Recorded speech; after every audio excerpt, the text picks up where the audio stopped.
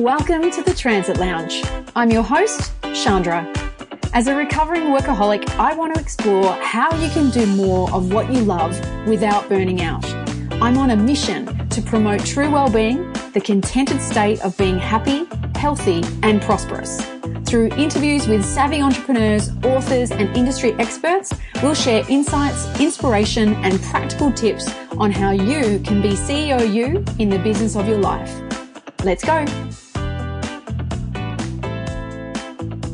Hey, hello. My name's Chandra and I am your host here at the Transit Lounge podcast. Welcome to another episode. Now, this episode is due to be released on Boxing Day. So if you're listening on Boxing Day, yay for you. But for others, you might be listening down the track. If you are listening around that Christmas and end of year season, then I think today's content or topic is going to hopefully be particularly useful for you, because this time of year, often people find it quite stressful and they are spending a lot of time rushing from event to event. They're spending perhaps more time with their family that they might not see usually as often as they're seeing now. And it's a bit of an immersion situation, which sometimes can be great for people and other people don't find it that great. They find it quite stressful. There's people in their family that they just don't really connect with, or that they find difficult to communicate with, or that just push their buttons. So if that's you, then today's episode might be helpful. But even if that's not the case for you, the topic for today and the content I'm going to be sharing is something that I first came across literally years and years ago, and it is still a little story that I bring to mind every now and again. And I was reminded of this recently because we had a chick's lunch and I offered to pick up one of our friends to drive her because we live on the same sort of side of town and it was a bit of a drive. So rather than both of us driving and parking, I thought, well, I'll pick her up and we can chat on the way. And I hadn't seen her for a while, and something that came up in the conversation reminded me of this story. And I thought to myself, I must share this story with her. And then I realized that actually it's a great story that I think other people would benefit from hearing as well. So I thought, well, I'm going to do an episode on it. And here we are. So I'm going to share and read you a little story or an excerpt from a book that I bought maybe 15 years ago or something, maybe, when I was living in Perth.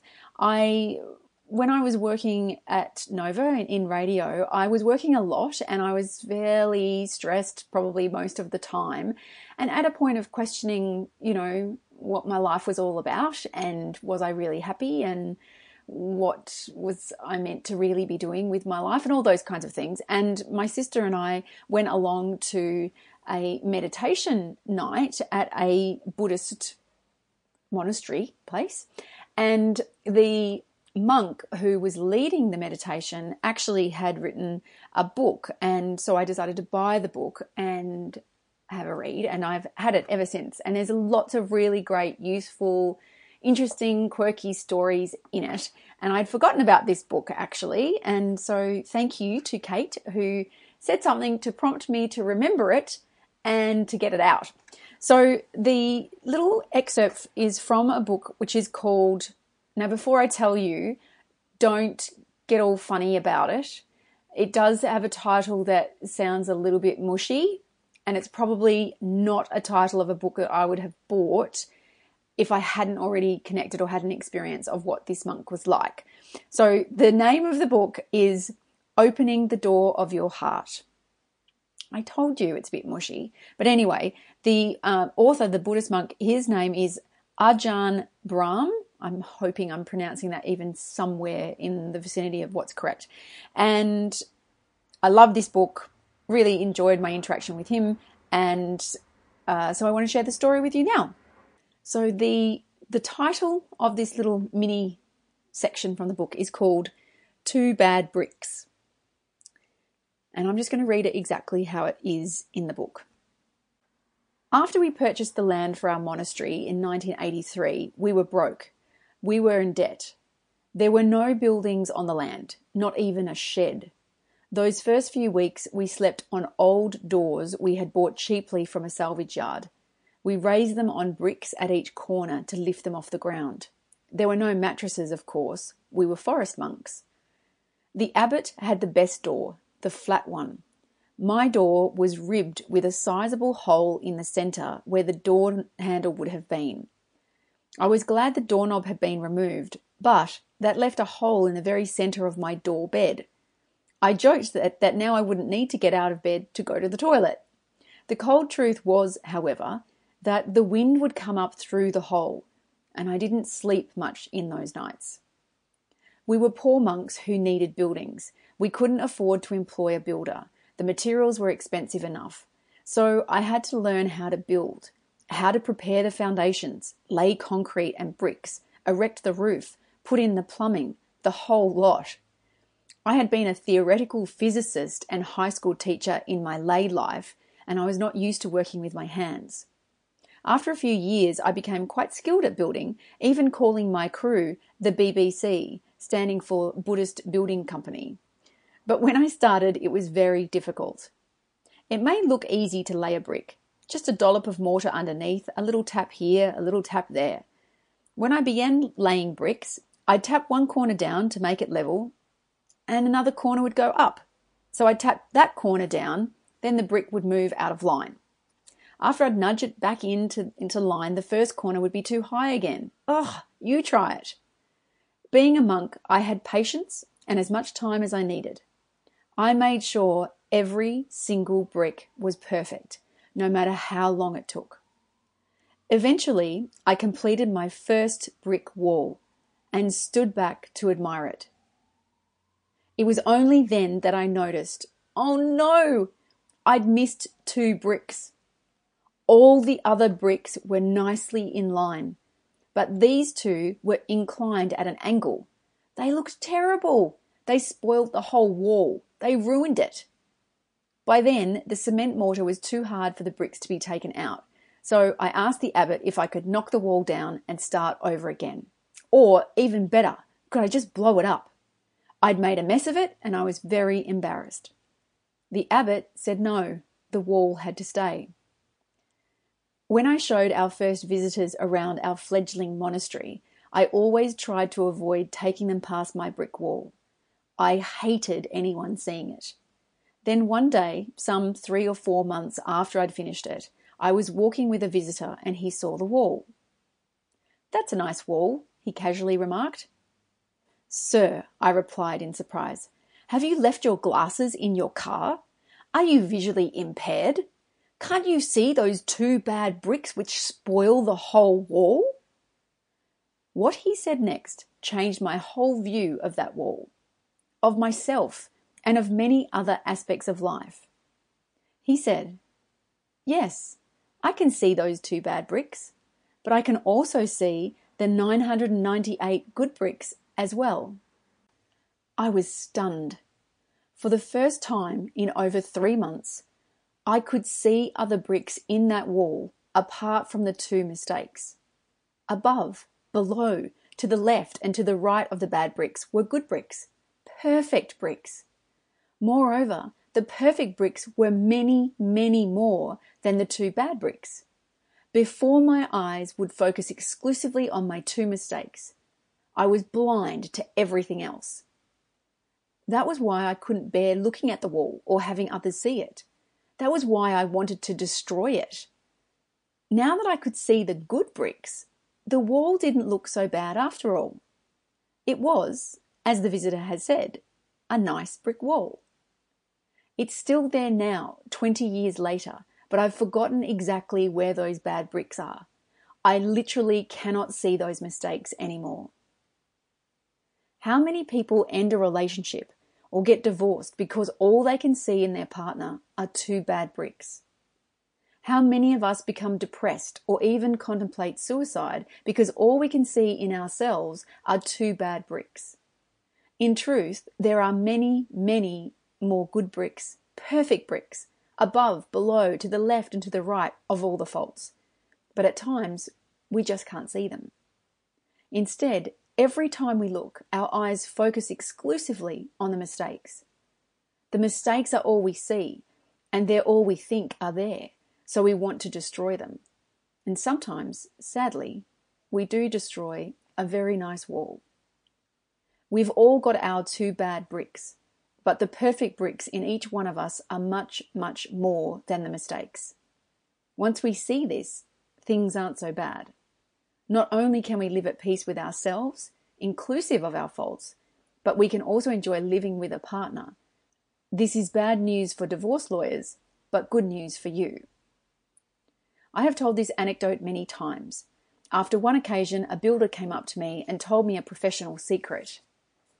"We builders always make mistakes," he said, "but we tell our clients that it's an original feature with no other house in the neighborhood like it. And then we charge them a couple of $1,000s extra. So the unique features in your house probably started out as mistakes.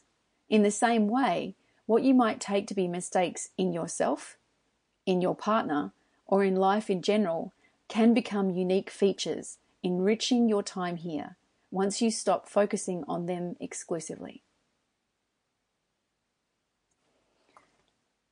So that's the little story of the 2 bad bricks.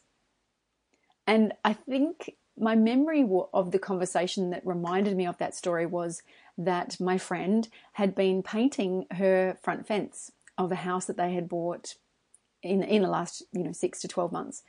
And she was being very particular about it, and there was something that she wasn't quite happy with and that she was trying to not be overly perfectionist about. And I think that's what prompted me to think of this story. So if you are listening, then thank you for prompting this story, and hopefully it helps you to see the perfect painting around the imperfect. And I guess on a broader scale, some of the things that I like about this story is that you can use it to help manage your inner critic and your outer critic. We all have that inner voice that likes to beat ourselves up, to be pushing us to say not good enough, try harder, or worse. And I certainly know that there have been times when I've been shocked by some of the things that my inner critic says to me about me, things that I would never say out loud to anyone else.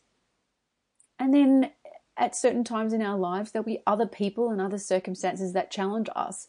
And that can also be a time where you can potentially think about these 2 bad bricks as a story, and to see whether or not you can acknowledge those 2 bad bricks in the person, in the situation, but also expand your view to see more than just that. And interestingly, I listened to a guided meditation just the other day, and it was talking about how when certain people can be triggering in our life, and how can we handle that or respond in a wise way.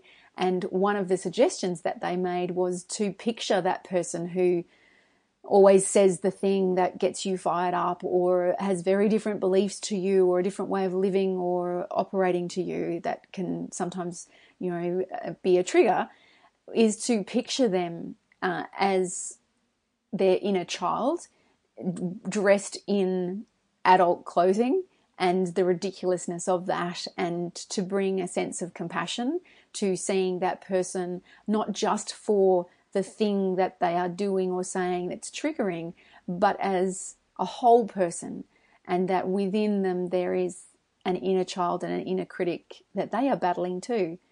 And I'm not saying that that mind game is going to make it okay or forgive whatever they're saying or doing, but I think I'm going to try that on for myself throughout this holiday season, to just see if it gives me a broader perspective to allow me to take in more than just the 2 bad bricks. So that's what I wanted to share with you today, and particularly at this time of year where it's a bit of a time of reflection. It can sometimes be a time of judgment of yourself or of others. Sometimes we catch up with people we haven't seen for a long time. They might be asking about how you're going, how your work is, and depending on how you would answer that or what's going on for you, that can sometimes be a little triggering. So my invitation for you is to try this on and to be curious about, are you just focusing on the bad stuff?